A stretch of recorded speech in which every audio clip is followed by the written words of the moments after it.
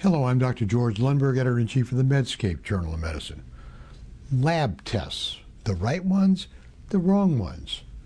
The right interpretation, the wrong interpretation. What action to take or not take. These are issues that Dr. Brian Jackson, a young pathologist in Salt Lake City, Utah, is very concerned about, and he will share those concerns with us today. Dr. Jackson. Diagnosis is dangerously undervalued within the U.S. healthcare system.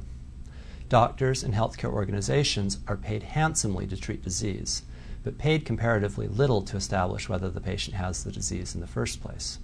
As a result, patients are misdiagnosed and mistreated on a regular basis.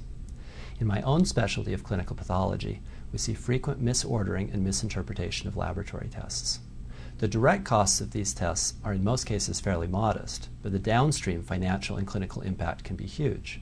For example, consider prostate cancer screening.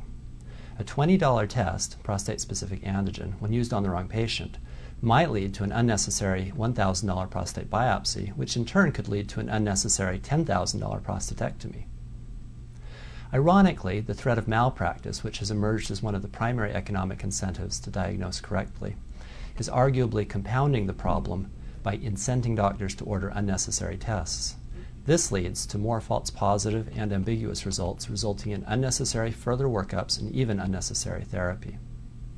What is needed is not to globally increase or decrease the use of diagnostic tests, but rather to create incentives for optimizing the application of diagnostics within clinical care. I would propose two major areas for reform. Number one, more funded research on the clinical utility of diagnostic tests. Most diagnostic tests in use today have been popularized based on limited clinical correlations, and few have any published data on clinical utility. Better research into diagnosis will also create a basis for identifying and rewarding the doctors who diagnose best and the systems that support them. Number two, stop paying for care that results from misdiagnosis. Since misdiagnosis tends to result in more procedures and more office visits, today physicians actually benefit financially from sloppy diagnosis.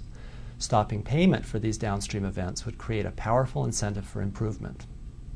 That's my opinion. I'm Dr. Brian Jackson, Assistant Professor of Pathology, University of Utah, and Medical Director of Informatics at ARUP Laboratories.